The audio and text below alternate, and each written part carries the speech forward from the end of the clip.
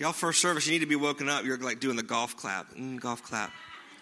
There are no decibel requirements here or limitations here at the church.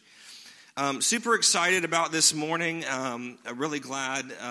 Man, how many of you were at the Empower Conference this past weekend? Yeah? It was awesome. Now, you know, we call ourselves a Baptist church, which means that, you know, we take from a lot of the traditions of the mainline denominations like, you know, Baptist, Methodist, you know, like those. But we also take from, you know, the wild, crazy, charismatic traditions as well. And we like both, and we don't think that you have to pick and choose. And so we really enjoyed our time last weekend. I know it's not everyone's thing, but people got healed. Cynthia and I were trying to tally up the number of miraculous healings that we saw. I'm still getting reports of healings coming in. We just ran into someone at dinner the other night, and they said they got healed. We had no idea until they shared it. So if you received healing, specifically Friday night, Saturday night, or Sunday morning of this last weekend, we really want to hear about it. So if you would email me or Cynthia, our emails are in the back of the bulletin, okay? Good deal? Good deal, because we always like to celebrate what God did. People got saved, people rededicated their lives, not just physical healing, but people just had a face-to-face encounter with God, and it was awesome. So, good stuff. So, I was praying about what to share. We're actually in between series right now. We usually have a series for around a month, and in September, because of Empower and because of Youth Sunday next weekend, I've just been kind of preaching on what's on my heart, and I preached a couple weeks ago a message called Centered, where I basically described the strategy for VFC when it comes to your spiritual growth. It was the strategy of what we want to do, how this church wants to support you when it comes to your spiritual growth. And we talked about that. It was growing up, growing deep, reaching in, and reaching out. And so I encourage you to get that CD, or you can look it up online if you want as well. This morning, I'm going to talk about what I would call is the mission of VFC, and it's belong, believe, become. Belong, believe, become. That is the mission of this church. And what I mean by that is we want you to belong to the family. We want you to believe in Jesus, not just believe in him as a historical character, which he was. He was a real person. He actually existed. He was on earth. That's great. But we want you to believe in Jesus as your personal Lord and Savior. All right? And we want you to believe in his kingdom and his kingdom ways of living. And then we also want you to become the church. Become the church. Now, it's been said before, but it bears repeating, that you guys are the church. This building is not the church. This building is a building that houses the church. Okay? When Jesus talked about the church, he says, the gates of hell will not prevail against my church. The word was ecclesia. It means a gathering of people. It doesn't mean a building. The word church actually derives from the German language, and it's a mistranslation of that Greek word ecclesia. But it should be a group, a gathering. That's what the word church means. And so we want people to belong to the family, believe in Jesus, and become the church. You know, God is active. Christ is the head of the church, but a head's not good enough to have a whole body, right? If you see a disembodied head, you're not like, that's a body.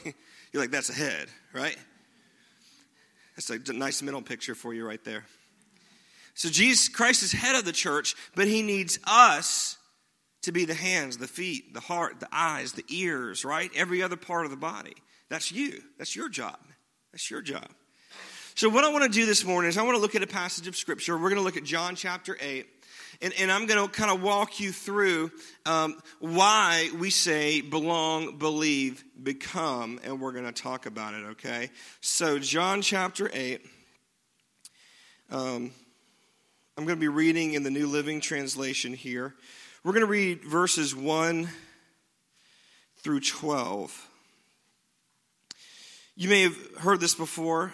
This is a woman is caught in adultery. and she is brought before Jesus by the religious people.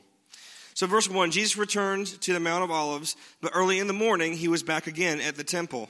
I love one version of this, one translation. It says, as was his custom, he went to the temple every week. You know, Jesus went to church. Did you know that? He did. Jesus went to church. And I've talked with a lot of people. They're like, well, I don't need church to be a Christian. Of course you don't need to attend a service to be a Christian. Being a Christian is about, knowing the Lord Jesus personally. Like, you don't have to attend a service or gather together. It doesn't make sense that you wouldn't want to. But yeah, you don't have to do that. But eventually, I don't like fighting about that because it's just, there's no point. People are going to do what they're going to do anyway. So eventually I just say, well, Jesus went to church. It was good enough for him. It's good enough for me. And then I just leave it at that. Verse 2. So he sat down as a crowd soon gathered, and he sat down and taught them. Verse 3. As he was speaking, the teachers of the religious law and the Pharisees brought a woman who had been caught in the act of adultery. They put her in front of the crowd. So this is not just a few men and Jesus. This is Jesus surrounded by dozens, possibly hundreds of people that he's teaching. And they interrupt in the middle of it. And there's several of these religious leaders. These would have been really well-known people in the community. And they throw this lady in the middle of all of this, having just been caught in the act of adultery. And they say to him, Teacher, this woman was caught in the act of adultery. The law of Moses, which was the law of the land, says to stone her. What do you say? Verse 6, they were trying to trap him into saying something they could use against him. But Jesus stooped down and wrote in the dust with his finger. That's an interesting response, isn't it? Almost ignoring them. Verse 7, they kept demanding an answer. So he stood up again and he said, all right, but let the one who has never sinned throw the first stone. Then he stooped down again and he wrote in the dust. All right, so this is funny to me. So he's teaching, right? He's teaching, love your enemies, bless those who curse you, typical Jesus stuff. And then all of a sudden they throw this lady up, this huge deal. And she's in the middle, and who knows what kind of condition she was in. She's probably crying. She's embarrassed, trying to hide. But there she is in front of everyone.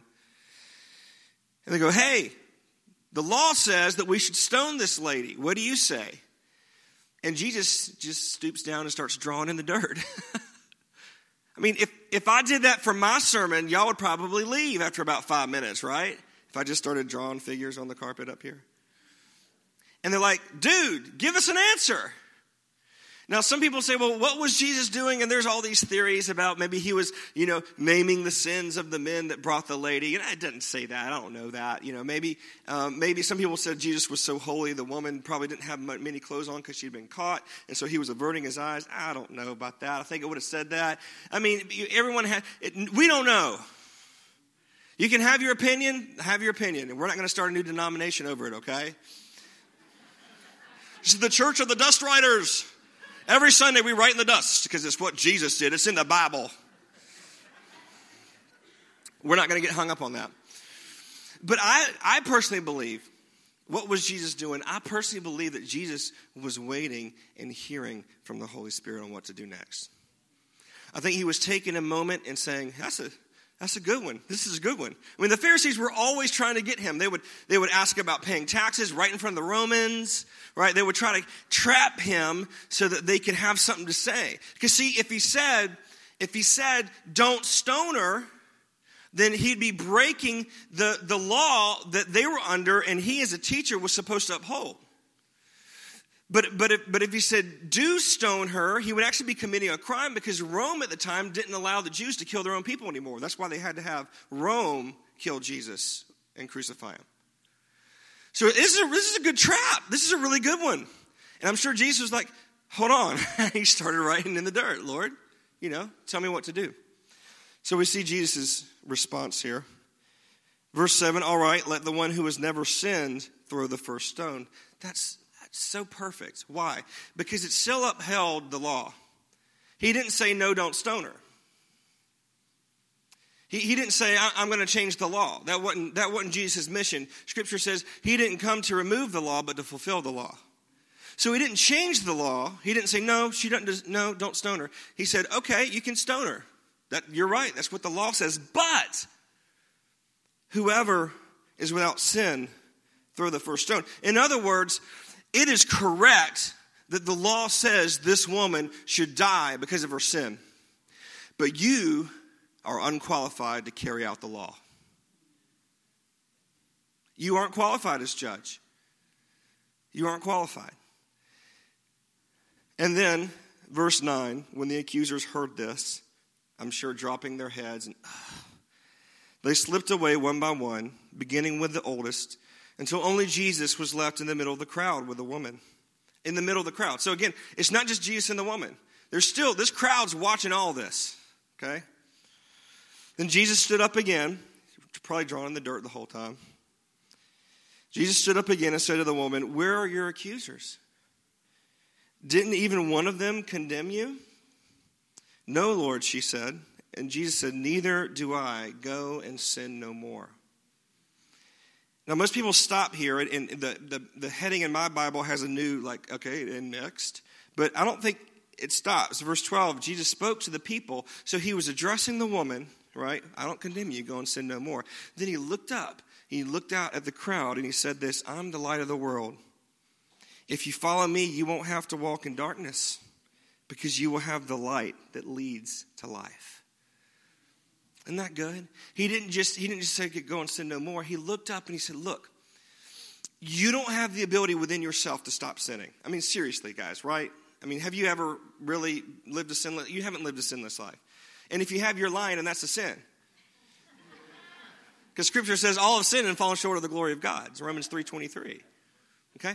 And so none of us have been able to stop ourselves from sinning, but Jesus points to himself as the gateway, as the way that we can walk righteously. He says, if you follow me, you won't have to walk. Do you know that you don't have to walk in darkness? You can. You can if you want to. And you're going to bear that fruit, and it's not going to be good. You're going to be miserable. You're going to have bad situations and bad circumstances, because that's what sin does, is it creates trauma and problems in our life. But you don't have to. You don't have to if you follow Jesus. I love this passage of Scripture, because in it I see an order of interaction with sinful people, of which I am one and you are too. I see an order of interaction. And we can see it here. First of all, and I've shared this before, Jesus defends the woman. He defends the woman. Secondly, he accepts the woman. He says, where are your accusers? He defends her. He goes, okay, y'all can stone her, but whoever has no sin, and then he defends her. Then he goes, where are your accusers? And she goes, they're gone. He goes, well, I don't accuse you either. So he accepts her. But then he disciples her, and he says, hey, but look, go and sin no more. Come on. You don't have to, if you'll follow me, you don't have to live in darkness. There's a better way to live.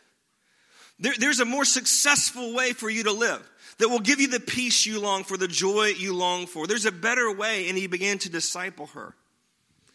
Now, here's the problem. The church at large historically has gotten this backwards.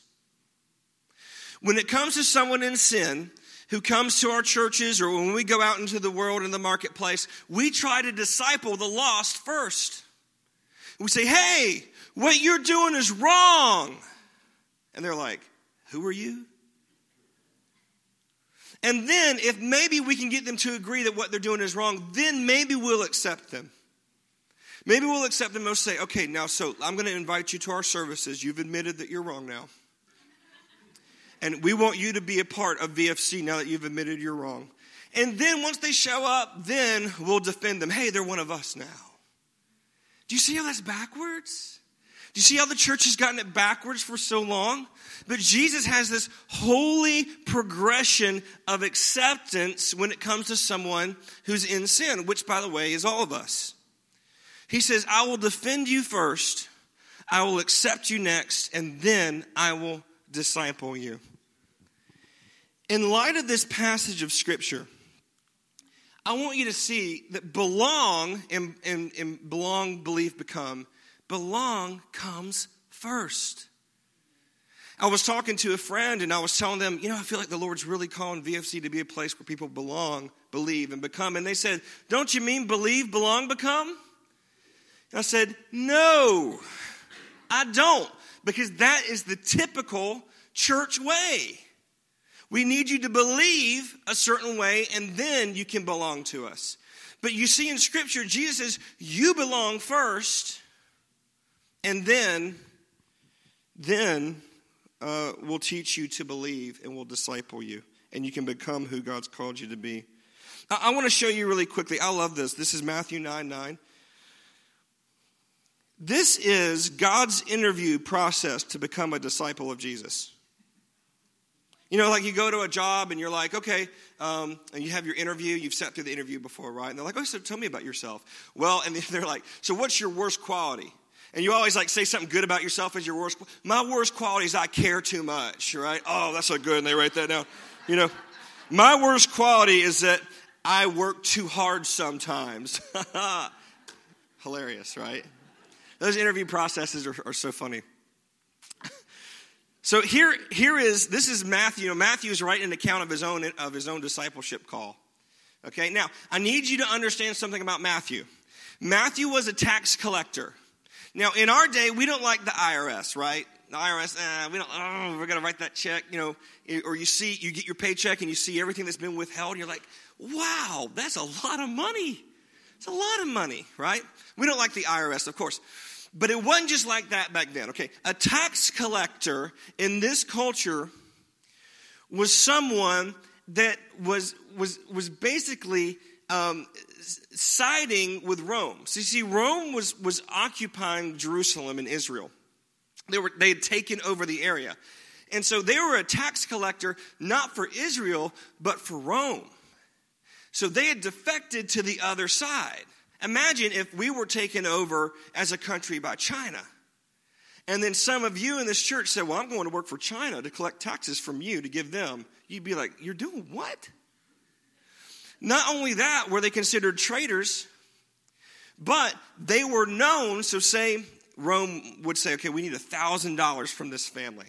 So they'd be like, okay, sweet. He would ask for $2,000. And everything he got above $1,000, he got to keep himself. They were liars and thieves. They were crooks. And this was the tax. They were basically like the mafia of the time. I mean, they did illegal stuff. They were stealing, they were cheating, and they were traitors. They were the worst of the worst. Okay? People hated them. And you'll always see the Pharisees get on to Jesus for hanging out with the tax collectors. Because they were known to be the worst. So here's the interview process. Here you go. You might want to take notes in case you want to become a disciple of Jesus. As Jesus was walking along, he saw a man named Matthew sitting in his tax collector's booth. Follow me and be my disciple, Jesus said to him. So Matthew got up and followed him. End of interview. He didn't say, hey, Matthew, what do you believe about me? Well, I believe that you're a prophet. No, I'm the Son of God. Never mind. Keep walking. He didn't do that, did he? He didn't say, Matthew, are you willing to give your life to my cause? Are you willing to give up your job?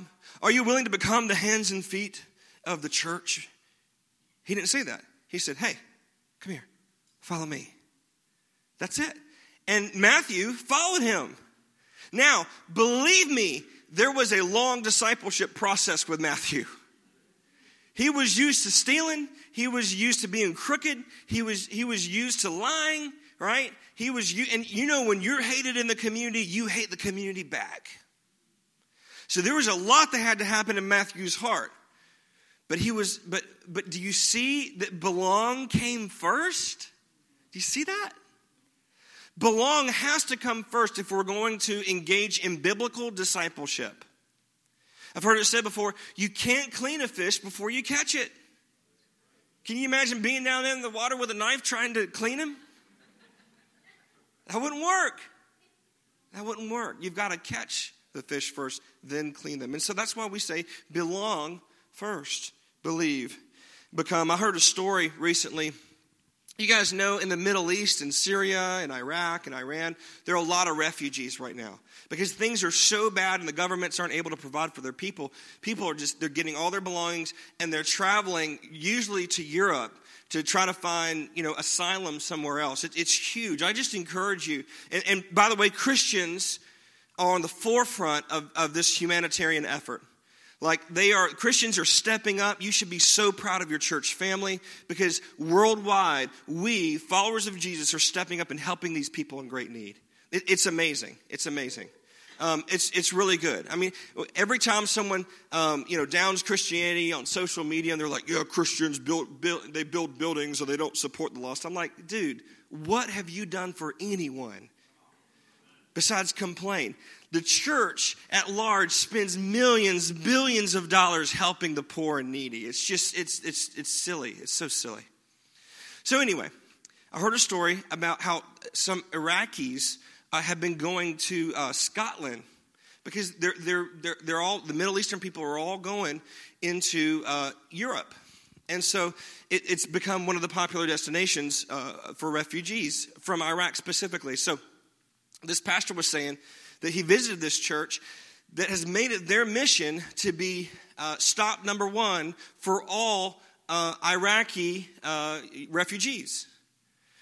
And they're inviting them to their church, and they're loving them. And this church has gotten a reputation among the Iraqi people where the Iraqi people really want to get involved with this church because so far there's this process in Scotland where you have to become a citizen if you receive asylum and everything. It's really stringent, it's really hard, and not everyone gets in. But everyone that's come to this particular church group, they begin to pray and fast and intercede. Every single Iraqi has gotten asylum. So they're getting a reputation among all the refugees, like, you want to go to this church. Well, then what happens? Okay, well, they meet with this church because they want asylum. They want to escape their old country. But they're Muslim. And they're probably wearing the Muslim garb. And the women have on burqas, and the guys have on turbans. But the church is saying, we want you. Come, belong first. And Iraqis, Muslims, are getting saved at a crazy rate over in Scotland. Why? Because they belonged first. They belonged first. Is Islam and Christianity, are they the same? Of course not. Can they coexist? They can't. But if you go in there guns blazing, all right, I'll help you, but you first must renounce your... Look, there's going to be a discipleship process, but it's a lot easier to disciple someone once they know Jesus. And it's a lot easier to get someone to know Jesus when they belong to his body. Does that make sense? No, just for clarification, I'm not saying that we allow unsaved people in ministry positions at church. I'm not saying that. That's foolish. But I am saying that we've got to adopt a mentality to where people belong first. Then they believe, and then they become the hands and feet of Jesus. I encourage you, it's easy to rally around this concept when it's theoretical. It's harder when someone in a turban walks through the back doors. And I want everyone, y'all.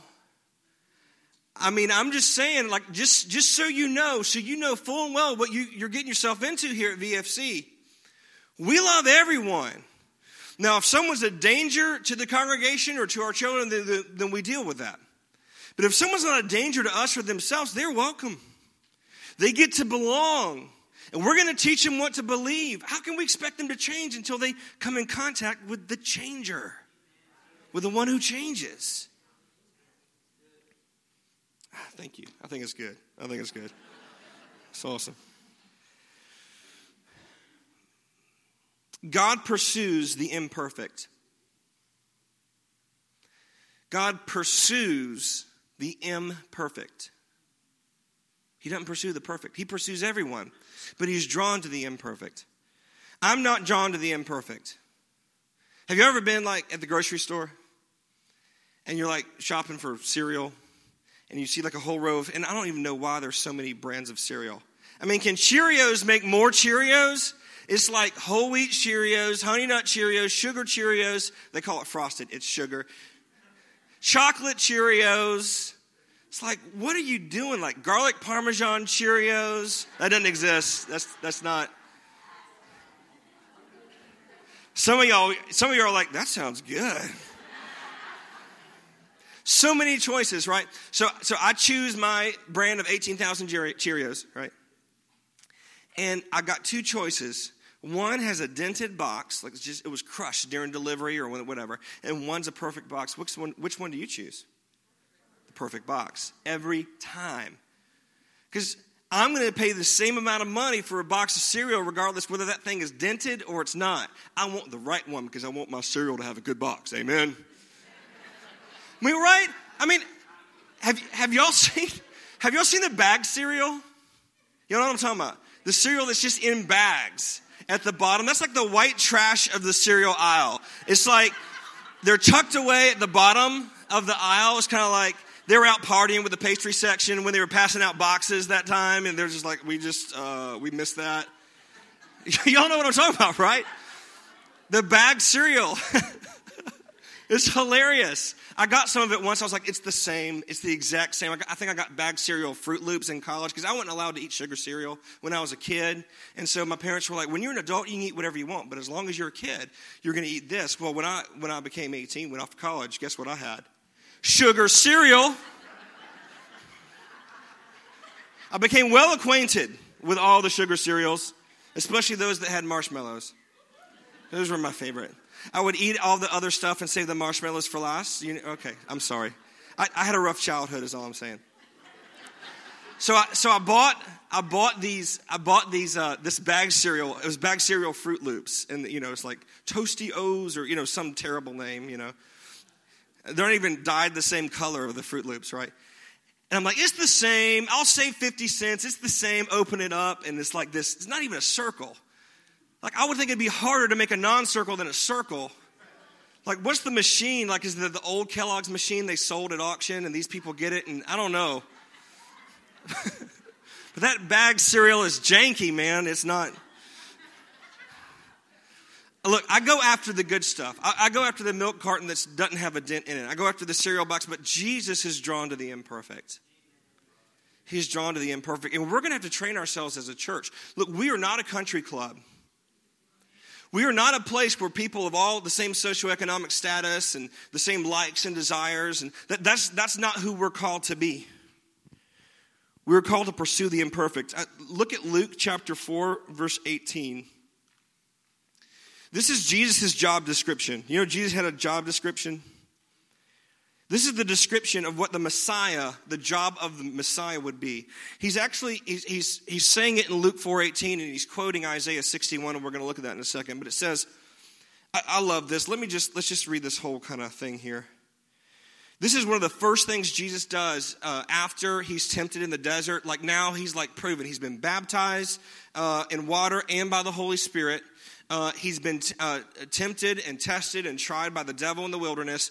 And then verse 14, Jesus returned to Galilee filled with the Holy Spirit's power. Come on. You're going to have to go through temptation to be filled with anyway, I'm going to preach on that.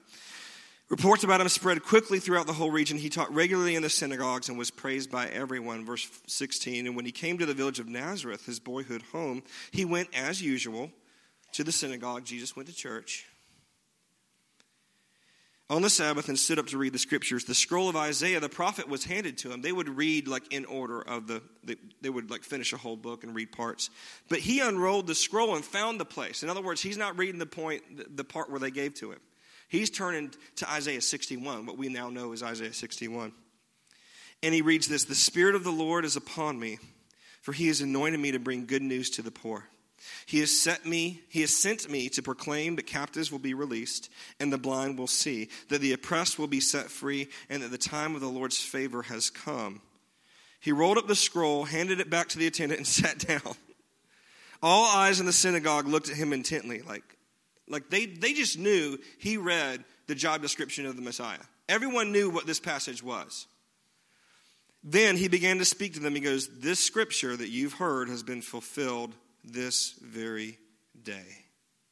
Ooh. They try to kill him after that because they knew he was saying, hey, I'm the Messiah. I want to show you something really quick. I'm going to end with this. So Jesus quoted Isaiah 61, but he didn't quote the whole thing. And now this is going to be kind of hard for you to see. But you can take a picture, zoom up, whatever, and you can study this on your own. The areas in red on the overhead behind me are areas that are left out. Now, the first one says, the Spirit of the Lord God is upon me. That doesn't matter. He left out Yahweh. He used Adonai, which is the title of Lord instead of the first name of God, Yahweh. But he goes through, and you can see it matches perfectly. Each side matches. He adds in Luke 4, recovery of sight to the blind. Jesus adds that in. He's adding to the scripture. Why? Because he's talking to a bunch of Jewish people that at the time were blind, that didn't see him as the Messiah. So he adds that in. Then he continues reading, all right? And then at the very end, now Isaiah 61, actually at the end it says, in the day of vengeance of our God. You see that? It's in red. It's under the Isaiah 61 column. The day of vengeance of our God. Jesus doesn't read that verse, shuts the book or rolls up the scroll, and then sits down. Why did he not read that verse? It is the job description of the Messiah. Why? Because it wasn't time yet. The judgment of God when Jesus comes back to the earth is coming. But it wasn't fulfilled when Jesus was on the earth. It wasn't time for that yet. What it was time for was that blind eyes be opened, that the gospel was preached to the poor, and that those that were in bondage be set free. See, Jesus has not fulfilled all of his Messiah duties yet. There's still one part that comes, and that's the day of vengeance. But we are now in a window of mercy where you can repent, where you can belong, where you can believe, where you can become. And he's saying, this is my job right now. The day of vengeance is coming, but right now, let me open your blind eyes. Let me free you from your sin. Let me release the captives. Isn't that awesome? Look, Jesus was the Messiah. But he said, right now, for this period of time, until I come back again, you get to belong first. You get to belong, then believe, then become. But guys, once Jesus comes back, there's no more opportunity to belong, to believe, or to become. And the day of vengeance of our God will happen. That makes it even more important that we belong, believe, and become. Amen? Let's stand.